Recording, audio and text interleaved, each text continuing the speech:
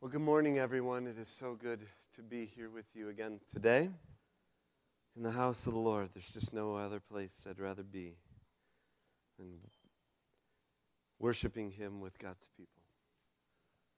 Hallelujah. Well, this is my first time preaching in a month, so here. I've preached a lot other places, but first time here, so it's wonderful to be back to share the word of the Lord with you. This morning in prayer, for the last couple of weeks, I've not been able to get a scriptural image out of my mind and spirit. And we were praying about it again this morning. In fact, we were praying in depth around it this morning. And there's a picture in the Old Testament prophets. It shows up both in Amos and Zechariah of the Lord with a plumb line. So, do you know what a plumb line is? It's a weight on the end of a string used. What's that?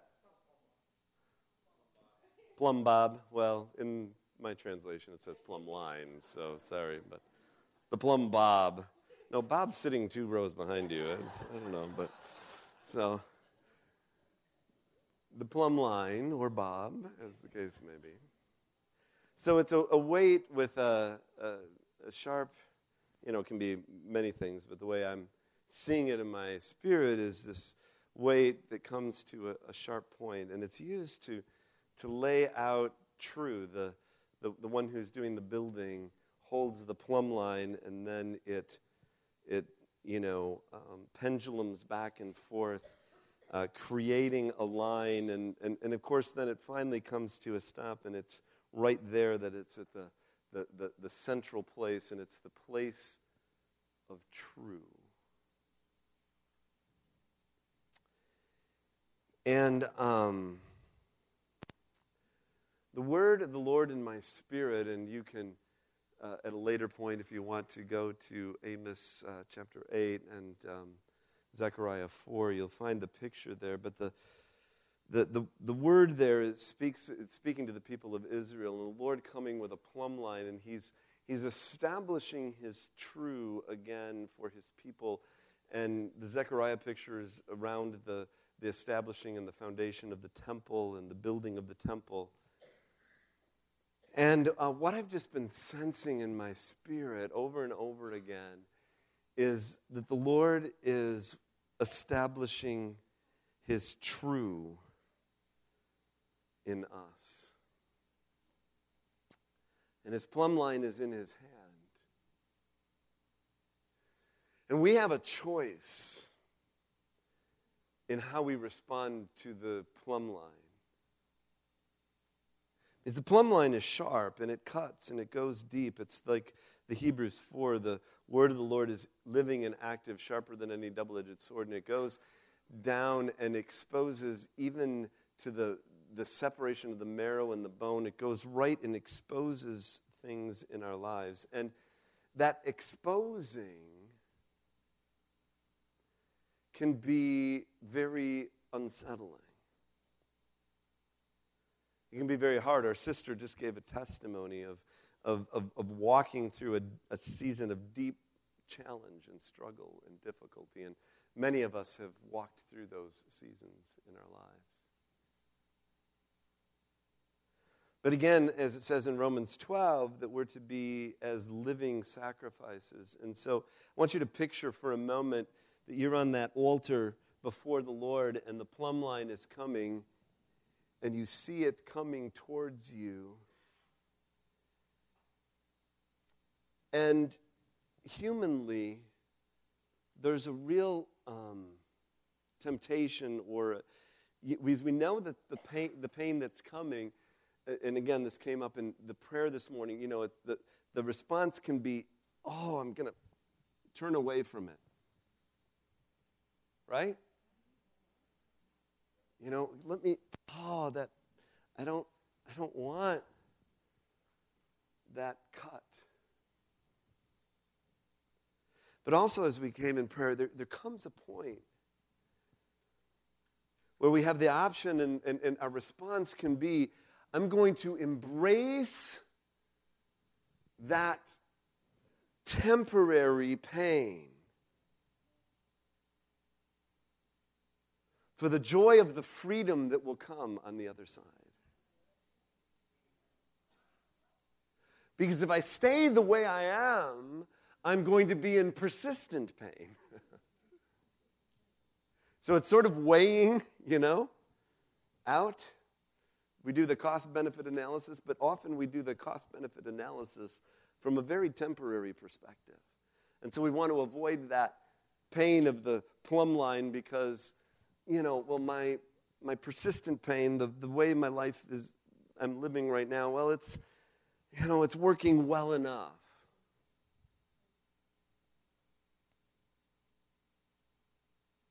But we don't even realize how far or how out of true perhaps our lives have become. Just this morning, Annette and I were reading the devotional book that we're doing this year by a fabulous old missionary, E. Stanley Jones, and he was telling a story about a doctor with a young woman who had grown up, and in her growing up, she was crooked her whole life. So she walked crooked, and the doctor was able to surgically they were able to get her back to a straight up and down. And the first time that her mom was standing there and the girl walked straight to her mom, she threw her arms around her mom and she said, "Mama, everything is crooked."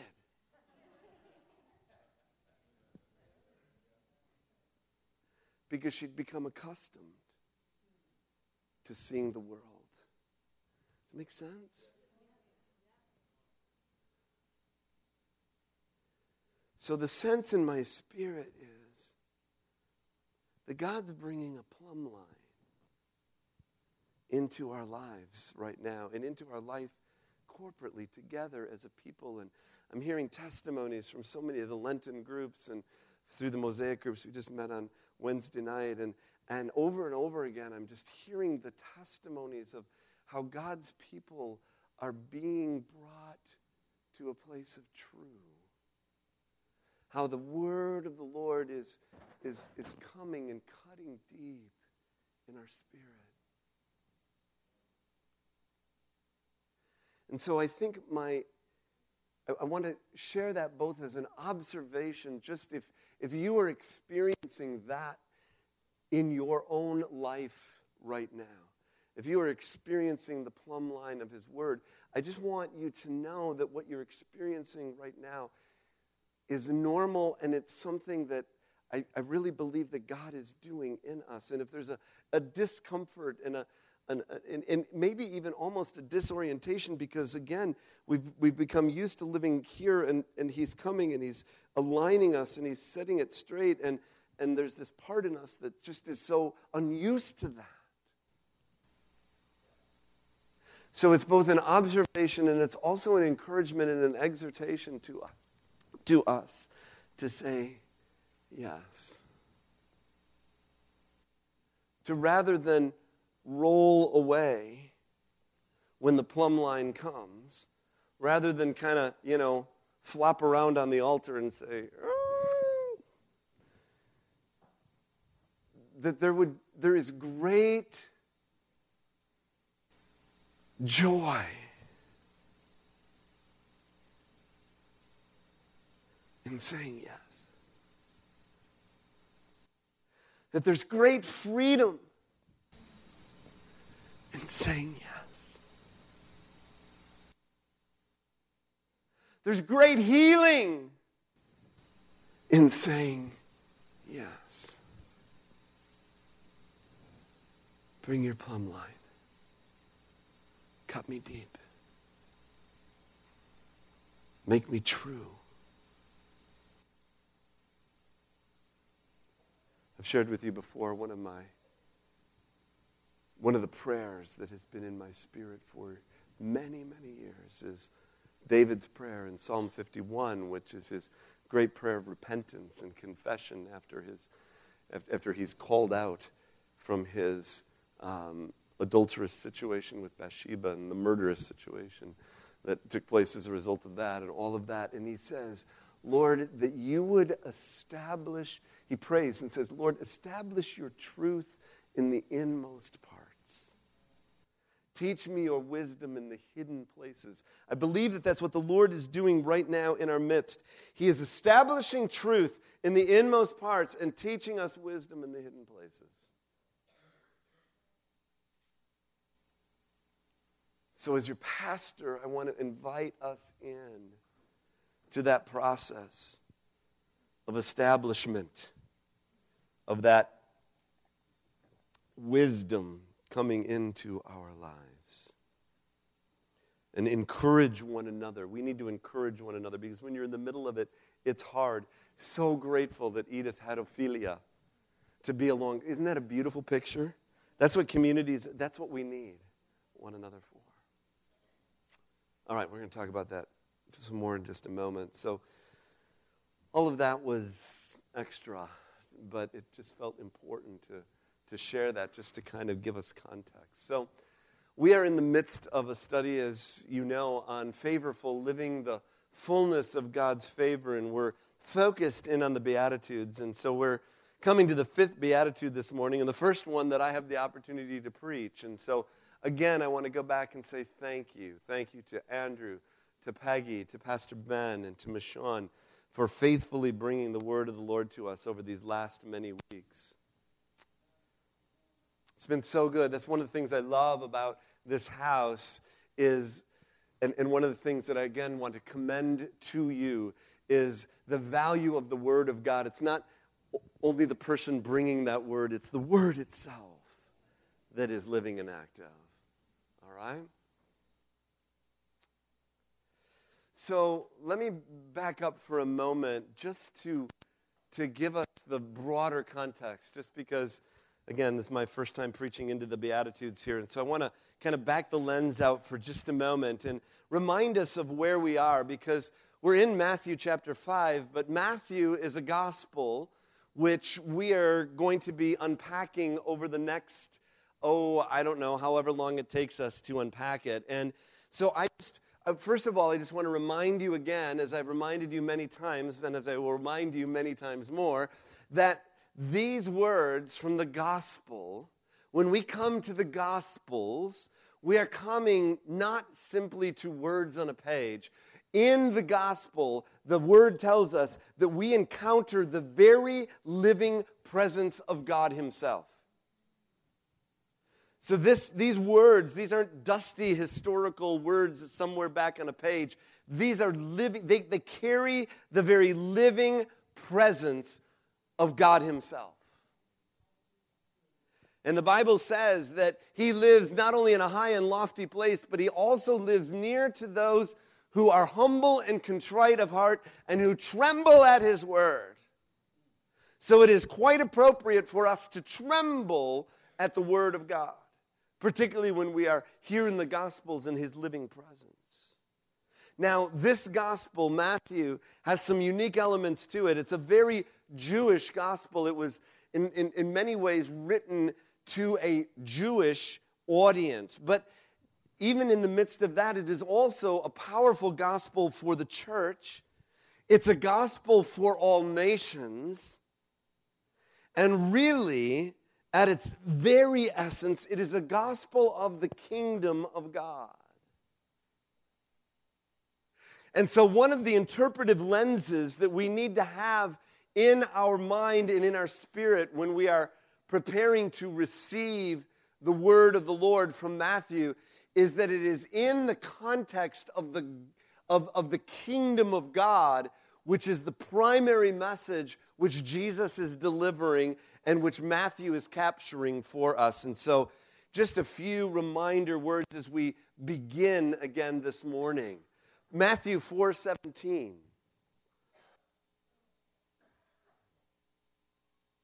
From that time on, Jesus began to preach,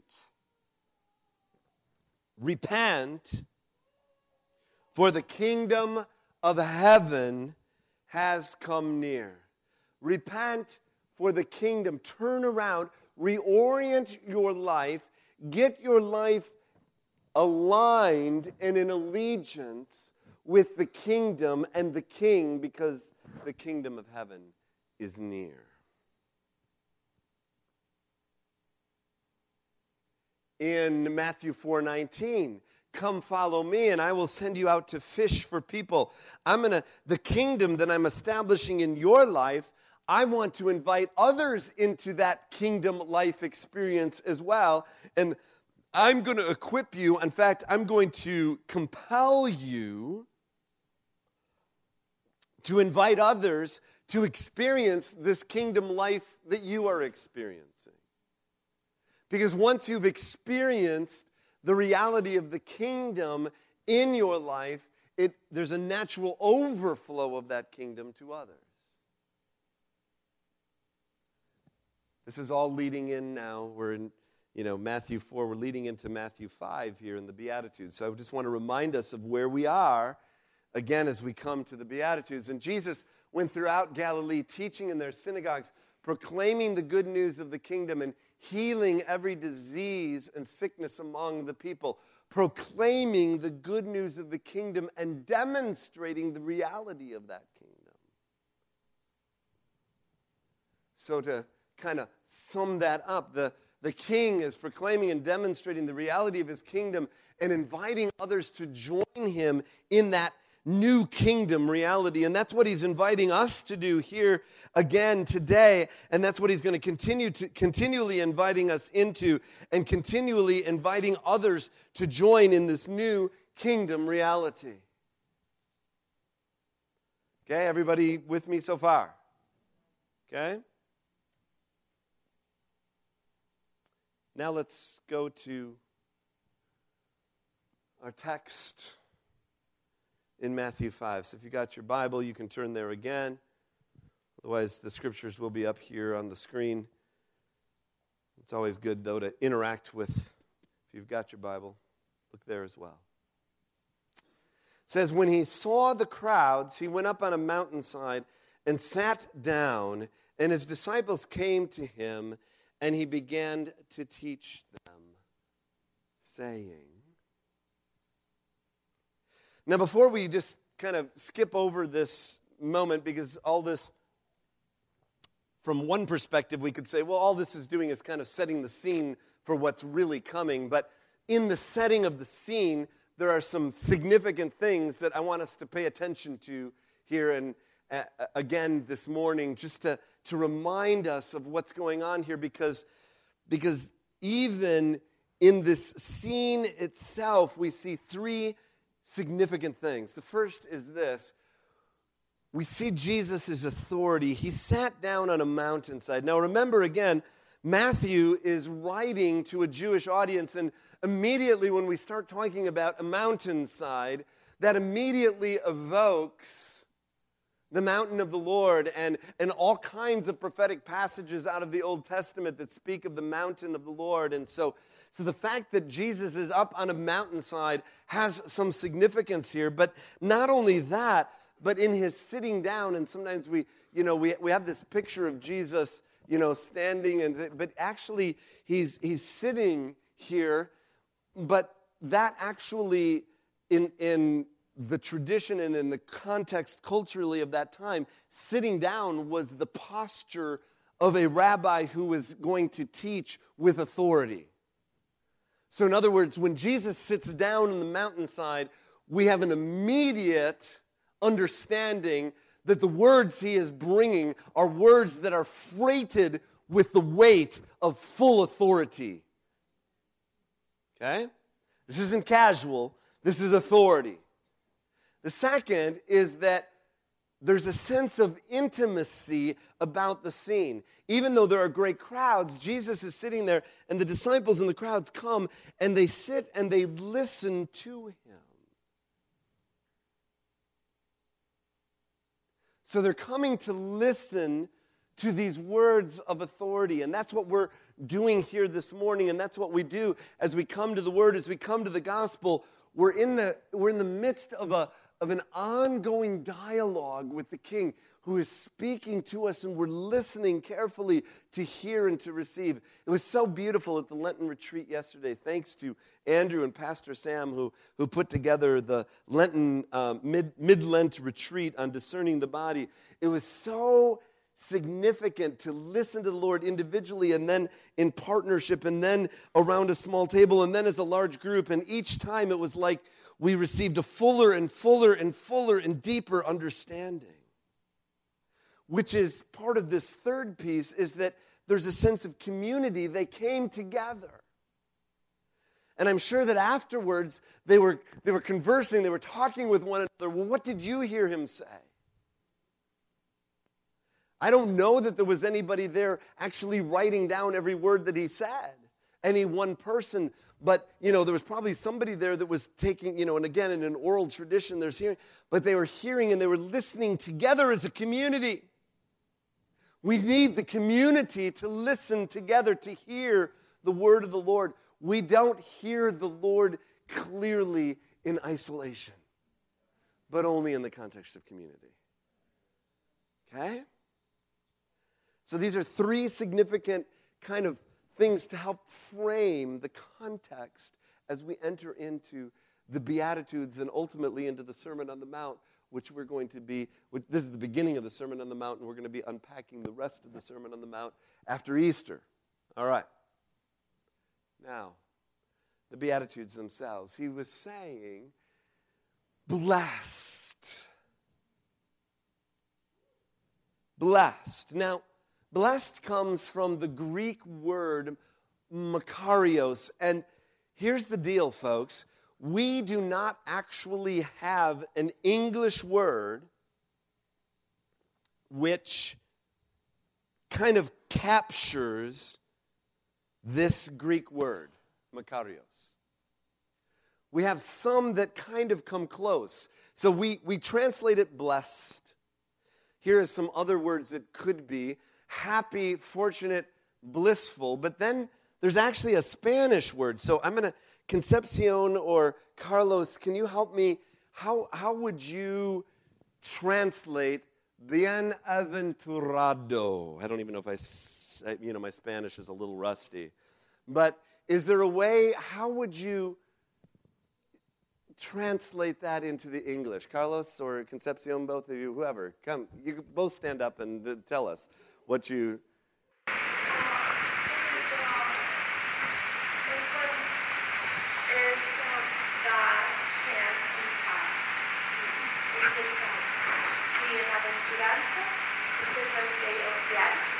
Okay, so it's God's hand on us. I like that. Okay. Bienaventurado also it passes like inheritance going beyond and on and on and on. With the gift, it's something that is given. Okay, it's a gift that it's given. It's hand, and is there's a sense of the journey, kind of a right?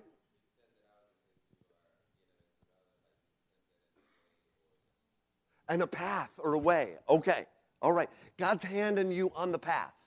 Okay. That's the way, is I've tried to figure out how to, the one way of, congratulations, you're on the right road and you're going to make it. God's hand is on you. Okay. So when you're thinking about this blessed, so blessed are the poor. Congratulations. When you're poor in spirit, congratulations because you're on the right road and you're going to make it. Okay? So bienaventurado, is that the way to say it?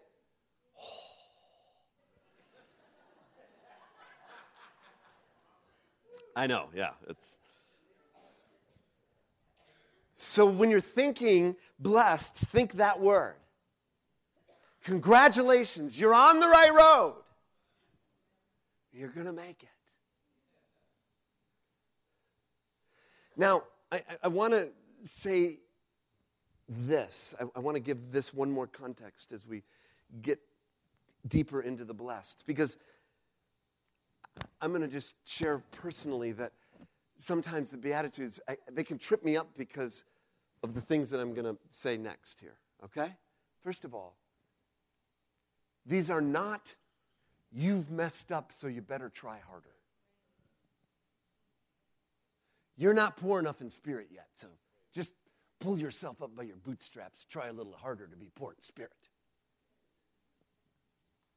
That's the way we can interpret it, particularly if you've grown up in a sort of legalistic environment. These are not a new legalism. Jesus isn't trading the legalism of the Pharisees for a brand new legalism. So, do you get this? God's not there with a stick saying, you messed up. Jesus isn't out there with a stick to the crowd saying, you messed up. In fact, he's talking to the Pharisees who've got all these legalists, and he's saying, hey, Pharisees, I just want you to know, those that are poor, those that are mourning, those that are meek, these are the ones that are on the right route. These blessed are what happens when we come to Jesus and listen to him in community with fellow pilgrims. This is the natural outflow of a life that's lived in the context of the grace of Jesus Christ. Hello. Wow. You guys were doing all right, and then suddenly got silent, all right? The blessed, the right road, you're going to make it. This is what happens when we come to Jesus. This is what happens. It's the natural flow of what happens when we're in community with him and with one another, when we're experiencing intimacy with Jesus, and when we're experiencing community with fellow pilgrims. We will find ourselves in this place of being poor in spirit, of mourning, of meekness, of hunger and thirst.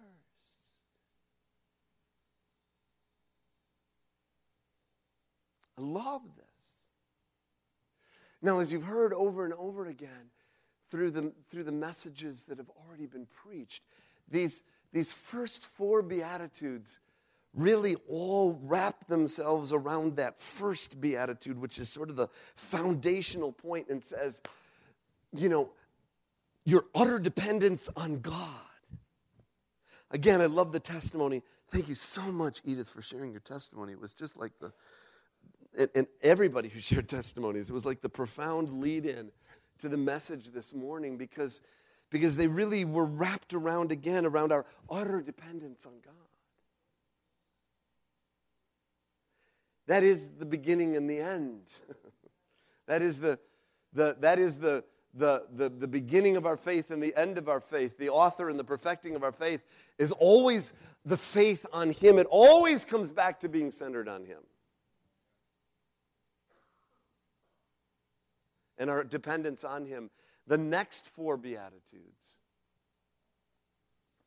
then focus on sort of what then begins to get expressed through our lives as a result of that dependence on him. So there's a building, there's a progression going on here. Jesus, this wasn't just like casual little sayings that were brought together in any random order, but there's an actual flow here that he's bringing to us, which brings us to today. And blessed are the merciful, for they will be shown mercy. Matthew chapter 5, verse 7.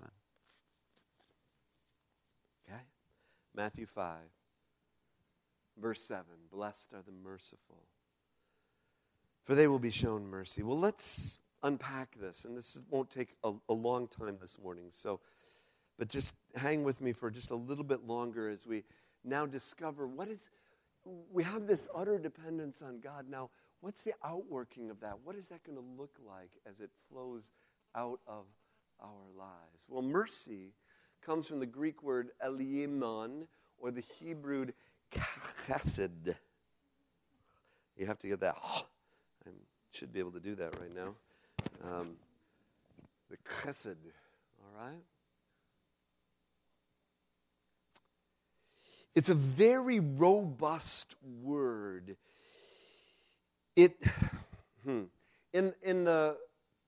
Mercy is one of the ways that we translate it. A couple of other ways that we use in English would be sympathy, which comes from two words, together with, and to experience. So it's experiencing together with someone, or compassion, which is the come is the with, and the passion is to suffer. It's suffering with. So a way of trying to kind of encapsulate that is that mercy is not simply a feeling, or it's not something that's given solely from the outside. It's not just an external thing. It's actually deliberately, it's an internal posture where we deliberately identify with another and experience with them their suffering.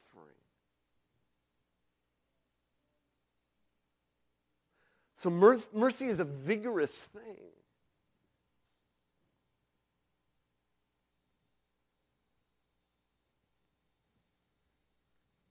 It's not simply a feeling. We can feel stuff. I mean, feelings are important. Emotion is certainly a part of it. But it's deeper than just sort of a surface emotion of maybe of pity, I don't know, whatever word we would use for that, but sort of more than a surface feeling. It's actually beginning to identify with another person and experience with them their suffering. So, if we're going to understand mercy, and blessed are the merciful, well, there's really two components to it, and we're going to look very briefly at these two components to kind of bring the message to a close. So if this is an inside-out thing, the first thing that has to happen is an internal transformation. Again, the testimony this morning, I've been transformed. I'm in the process of, well, transformation is something that happens from that inside out, and it begins with a change in our attitude. And let's go to Matthew chapter 18 and see here, well, a picture of somebody who needed to have an attitude adjustment. Now, we're gonna get to this parable later on in our study of Matthew, so I'm not going to unpack it all, but I just want to use it illustratively today to speak about mercy as it relates to our attitude. So, verse 21 of Matthew 18, then Peter came to Jesus and asked, Lord, how many times shall I forgive my brother when he sins against me? Up to 7 times? And Jesus answered, I tell you, not 7 times, but 77 times. Therefore, the kingdom of heaven is like a king who wanted to settle accounts with his servants. And as he began the settlement, a man who owed him 10,000 talents, which would be like millions of dollars, was brought to him. Since he was not able to pay, the master ordered that he and his wife and his children and all that he had be sold to repay the debt. But the servant fell on his knees before him, and be patient with me, he begged, and I will pay back everything. And the servant's master took pity on him and canceled the debt and let him go. But when that servant went out,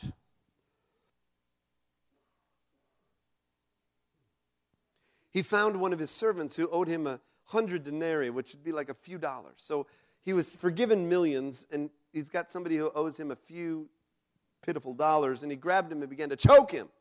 Pay back what you owe me, he demanded. His fellow servant fell to his knees and begged him, be patient with me and I'll pay you back. But he refused, and instead he went off and had the man thrown into prison until he could pay the debt. And when the other servants saw what had happened, they were greatly distressed and went and told their master everything that had happened. And the master called the servant in, you wicked servant. He said, I canceled all that debt of yours because you begged me to. Shouldn't you have mercy on your fellow servant just as I had on you? In anger, his master turned him over to the jailers to be tortured until he should pay back all that he owed. This is how my heavenly Father will treat each of you unless you forgive your brother from your heart.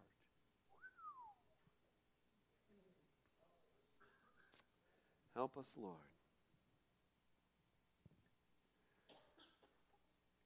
The wellspring of mercy. Here's kind of a takeaway that I want you to grab hold of. The wellspring of mercy is found in God's mercy towards us. He identified with us in our suffering so much that God so loved the world that he sent his one and only Son. And it's expressed into our lives through the offer of forgiveness, which releases us from judgment. And we receive that mercy through repentance, through turning to Him. Repent, for the kingdom of heaven is near. So when we turn our hearts to Him, He is running. I mean, He's already gone 99 out of the 100 steps. It is simply our turning around, turning from ourselves and our own efforts, turning to Him and receiving His mercy in our life. And that becomes the wellspring of mercy which flows through us.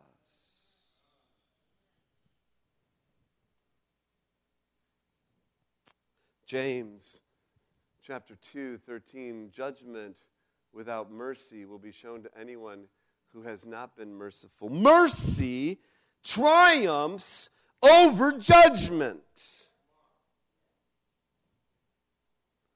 I'm sure glad of that in my life.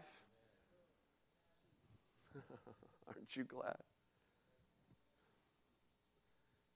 To be forgiven of a debt you could never pay?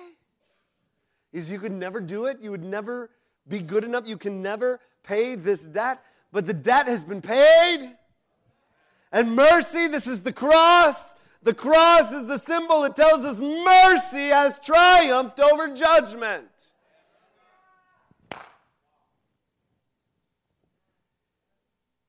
So, perhaps an invitation to us today, if you're struggling with mercy, if you're struggling with forgiveness, spend some time reconsidering the cross. Spend some time gazing on the suffering of Jesus for you.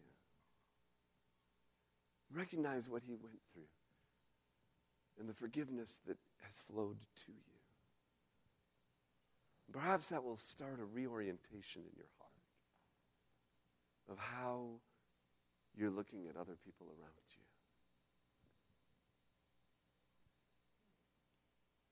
you. 2 Corinthians 5, we no longer view others through human eyes, even as we once did Christ. But there's been a transformation because all things are new. Things are different because of mercy. Mercy changes everything. Mercy changes everything.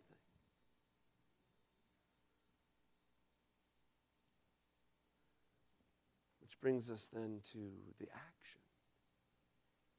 And the action is encapsulated in perhaps, one of the most familiar of parables in the Bible, one that even people who've maybe never been in church know about this one. It's the parable of the Good Samaritan. Luke 10, starting in verse 25, on one occasion, an expert in the law stood up to test Jesus. And teacher, he asked, what must I do to inherit eternal life? Well, what's written in the law? He replied, how do you read it? And he answered, love the Lord your God with all your heart and with all your soul and with all your strength and with all your mind. Love your neighbor as yourself. You've answered correctly. You passed the test. You got 100% on your ACT. Jesus replied, now do this and you'll live. But he wanted to justify him, so he asked Jesus, and who's my neighbor? So now, I don't really want to do it. I just want to think about it. So Jesus replied, a man was going down from Jerusalem to Jericho when he fell into the hand of robbers, and they stripped him of his clothes and beat him and went away, leaving him dead. Now, one of the local pastors from one of the local churches happened to be going down the same road. And when he saw the man, he passed on the other side. And so too one of the elders, one of the leaders of the local church, he came to the place and saw him and passed by on the other side. But there was a Samaritan. No.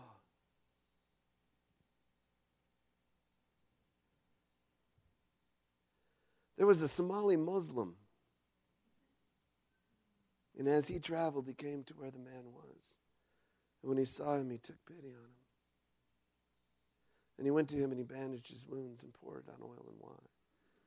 And then he put the man on his own donkey, took him to an inn and took care of him. And the next day he took out 2 silver coins and gave them to the innkeeper. Look after him, he said, and when I return, I'll reimburse you for any extra expense you may have. Which of these 3 do you think was a neighbor to the man who fell into the hand of robbers? The expert in the law replied, the one who had mercy on him. Jesus said, go and do likewise. Maybe the question that the expert in the law, maybe the question that we need to be asking ourselves is not, who is my neighbor, but how am I to be a neighbor? How about asking ourselves that question? How can I be a neighbor to this clerk who's being really crabby? How can I be a neighbor to this coworker who's frankly being kind of, unhelpful at best? How can I be a neighbor to that student at school who's, well, frankly, they're just kind of a jerk? Or how do I be a neighbor to the one who is other than me, so different, and what do I do?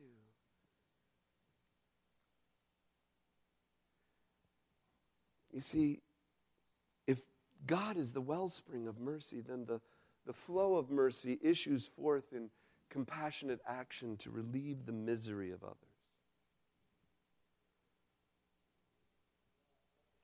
Now, it's not the action that saves us. I mean, we'll talk about that later. In the future, it's not that the merciful act saves us, but the merciful act is a natural outpour and expression of being saved. Because I've experienced the wellspring of His forgiveness and grace and mercy in my life, it's going to pour out. I love what Paul says in 2 Timothy, speaking to Timothy, his protege, and he says, well, may the Lord show mercy to the household of Onesiphorus, because he often refreshed me and was not ashamed of my chains. On the contrary, when he was in Rome, he searched hard for me until he found me. May the Lord grant that he will find mercy from the Lord on that day. You know very well in how many ways he helped me in Ephesus. So here he is, he's speaking, he's commending someone who is showing mercy on him.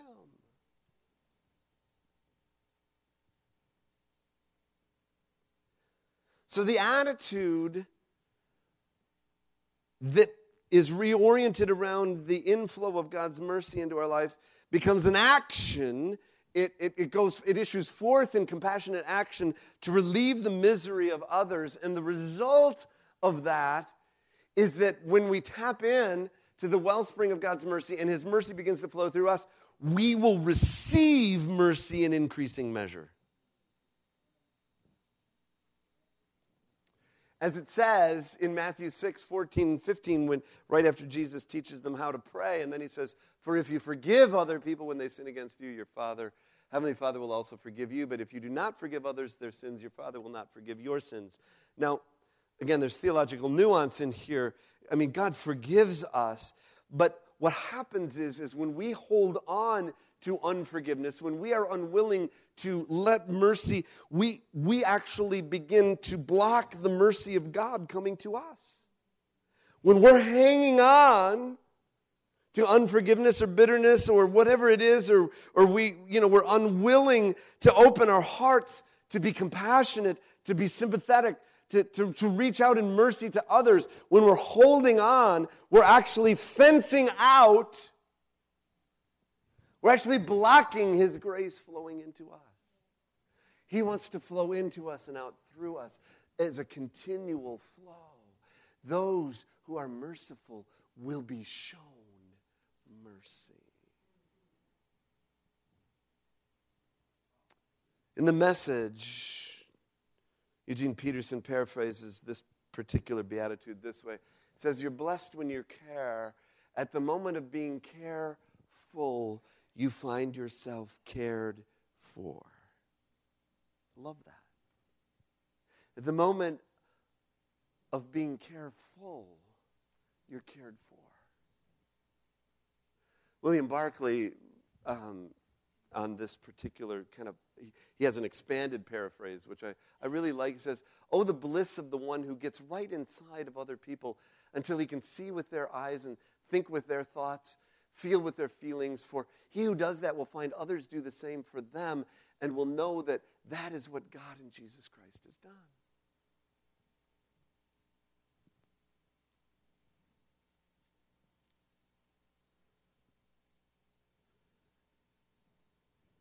there's a deep plumb line here to go through our spirit today.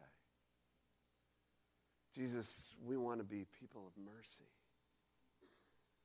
Lord, we want to be known as a merciful people. So, Lord, again this morning we receive your mercy that you have given through the cross. And today, out from that mercy, we pray that you will begin to enlarge us with merciful hearts. Lord, we will be known as a merciful people. Thank you for your mercy extended towards us. What would we do without it? You've been so good to us, so gracious, so careful of our lives.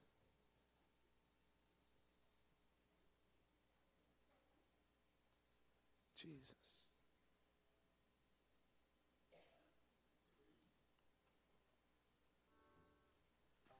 Can we stand together as we close here this morning? Sing a familiar chorus. Everyone needs compassion, the kindness of a Savior. If you just need to be filled again in your own heart with the mercy of God today, just going to open up this altar. If you want to come, nothing magical about the altar, but it's a touch point, a place to receive. If you want to come and receive mercy today, maybe you realize that your heart's been kind of closed up a bit. And you just want to open it up again today. You want to open your heart. You want to open your hands. You want to open your life. You want to be a conduit, a flow. You want to have a stream of mercy that's flowing not just into but through your life. Maybe there's a particular situation you're thinking of where you just need, God, I need you. It's a good prayer. Help me, Lord. Help me have mercy on this person that's just, it's hard. But just come. Let's just open our hands. Lord Jesus, thank you that you can move mountains.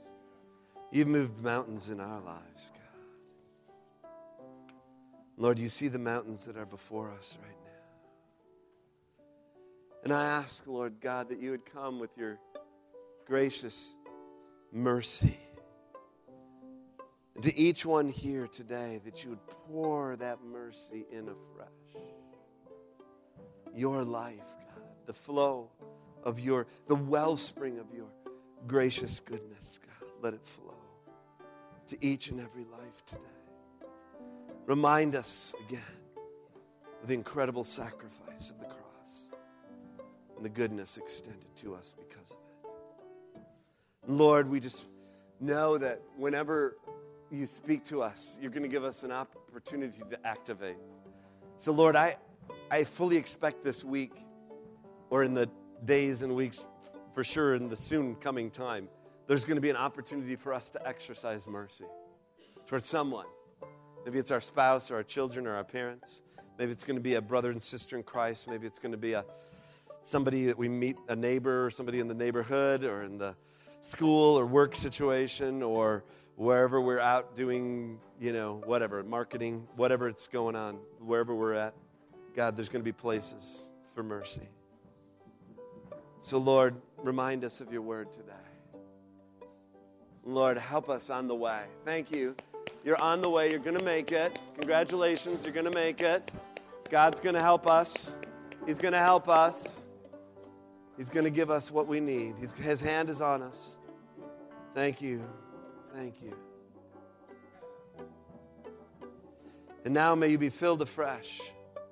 This very day, with your hands open, receive the immeasurable love of God the Father, the irresistible mercy and grace of Jesus Christ the Son,